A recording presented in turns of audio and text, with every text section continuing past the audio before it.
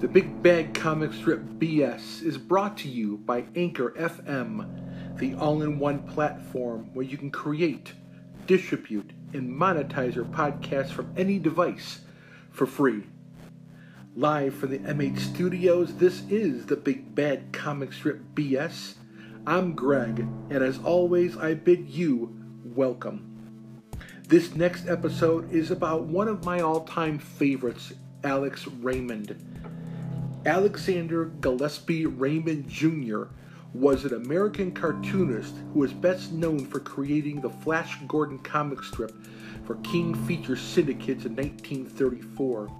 The strip was subsequently adapted into many other media, from 3 Universal Movie serials, 1936's Flash Gordon, 1938's Flash Gordon Trip to Mars, and 1940's Flash Gordon Conquers the Universe, to a 1970s television series, and into the 1980 feature film. Raymond's father loved drawing and encouraged his son to draw from an early age. In the early 1930s, this led Raymond to become an assistant illustrator on strips such as Tilly the Toiler and Tim Tyler's Luck. Toward the end of 1933, Raymond created the epic Flash Gordon science fiction comic strip to compete with the popular Buck Rogers comic strip. Before long, Flash was the more popular strip. Raymond also worked on the Jungle Adventure saga Jungle Jim and the spy adventure Secret Agent X9, currently with Flash. Though his increasingly workload caused him to leave Secret Agent X9 to another artist in 1934, he left the strips in 1944 to join the Marines. He saw combat in the Pacific Ocean Theater in 1945 and was demobilized in 1946. Upon his return to civilian life, Raymond created and illustrated the much-heralded Rip Kirby, a private detective comic strip. In 1956, unfortunately, Raymond was killed in a car crash at the age of 46.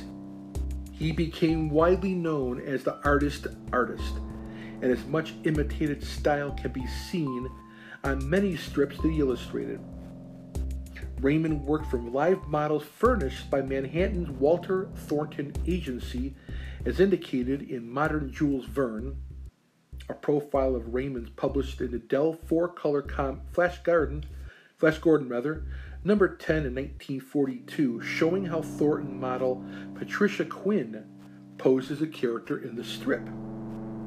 Numerous artists have cited Raymond as an inspiration for their work, including comics artists Jack Kirby, Bob Kane, Russ Manning, and Al Williamson. Their work is incredible. Kirby and Kane, let's face it, guys, they are legends.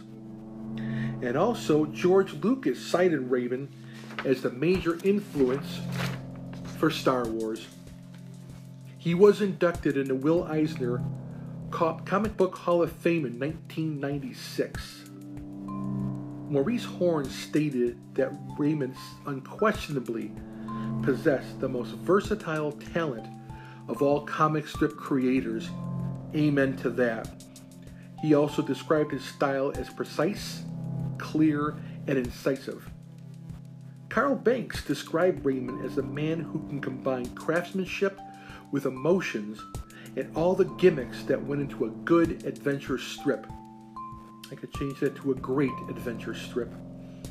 Raymond's influence on other cartoonists was considerable during his lifetime and did not diminish after his death. I'm a little choked up here because Raymond was one of my favorites as well, and his character, his story with Flash Gordon will live on forever. So next we'll move the spotlight to the art and comics of Chris Murata. Chris has been drawing for as long as he can remember. He's pretty sure his main source of inspiration has always been comics. He doesn't remember actually scribbling in them, but his dad must have gotten him copies of Spider-Man comics because he used these that he noticed he scribbled all over the inside. Chris remembers the first time his dad took him to a comic book store, ironically Grain Crackers in Naperville, Illinois. I've been there a few times. And finding Mirage Studios' Ninja Turtle comic on his shelf. Wow, that's an inspiration there right there. The issues they had were parts 2 and 3 of the Return to New York storyline, and it was weird, gritty, and the foot soldiers were actually people, not robots. I remember this story. This was undoubtedly one of the best story arcs I've seen, bar none. A side note, I've always been a fan of TMNT, and to this day enjoyed that storyline, as I mentioned also. Before then, he'd only known about the 80s cartoon, and so these comics had a big impact on him as a 5th grader. His main influences came from Spider-Man and the X-Men comics at the time. Norm Breyfogle on Batman was his favorite. TMNT became a showcase for all kinds of artists and writers after Return to New York. And that's where he saw how characters can be reinterpreted in new and interesting ways. Then there, of course, was Image Comics, Scud, the Disposable Assassin from Rob Schraub, and also Chris enjoyed Frank Miller's Batman stuff. For those the fans of the genre, The Dark Knight Returns is synonymous. He eventually discovered anime, and it had a big influence on his art style. And really, the more he sees, he absorbs and learns, the more he feels like his approach and style has changed.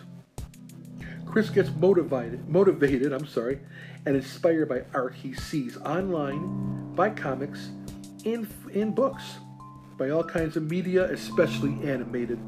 Bravo, Chris. These days, Chris is working on drawing, hopefully improving, and slowly but surely writing a kind of post-apocalyptic fantasy comic. He feels so behind on so many comics, and he's not really sure where to start, and webcomics these days. He does like The Wicked and The Divine, so many of the things Gabriel Ba and Fabio Moon have worked on. Neil Gaiman's Sandman, of course. He's also read the first volume of Gem, mainly for Sophie Campbell's artwork, and he really needs to check out more she's worked on as well.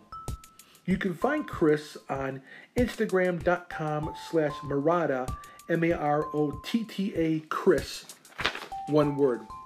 His ArtStation is https www.artstation.com/CPM678. Thanks, Chris. Thanks for letting me shine the spotlight with you and on you, and always keep up the great work. So gang, that'll wrap it up. And as always, if you are a creator and want to be spotlighted, by all means, please let me know. The Big Bad Comic Strip BS can be found on Google Podcast, Spotify, Breaker, Pocket Cast, Radio Public, and now on Apple Podcasts. With that, as always, rant on and stay cartoony. Take care, guys.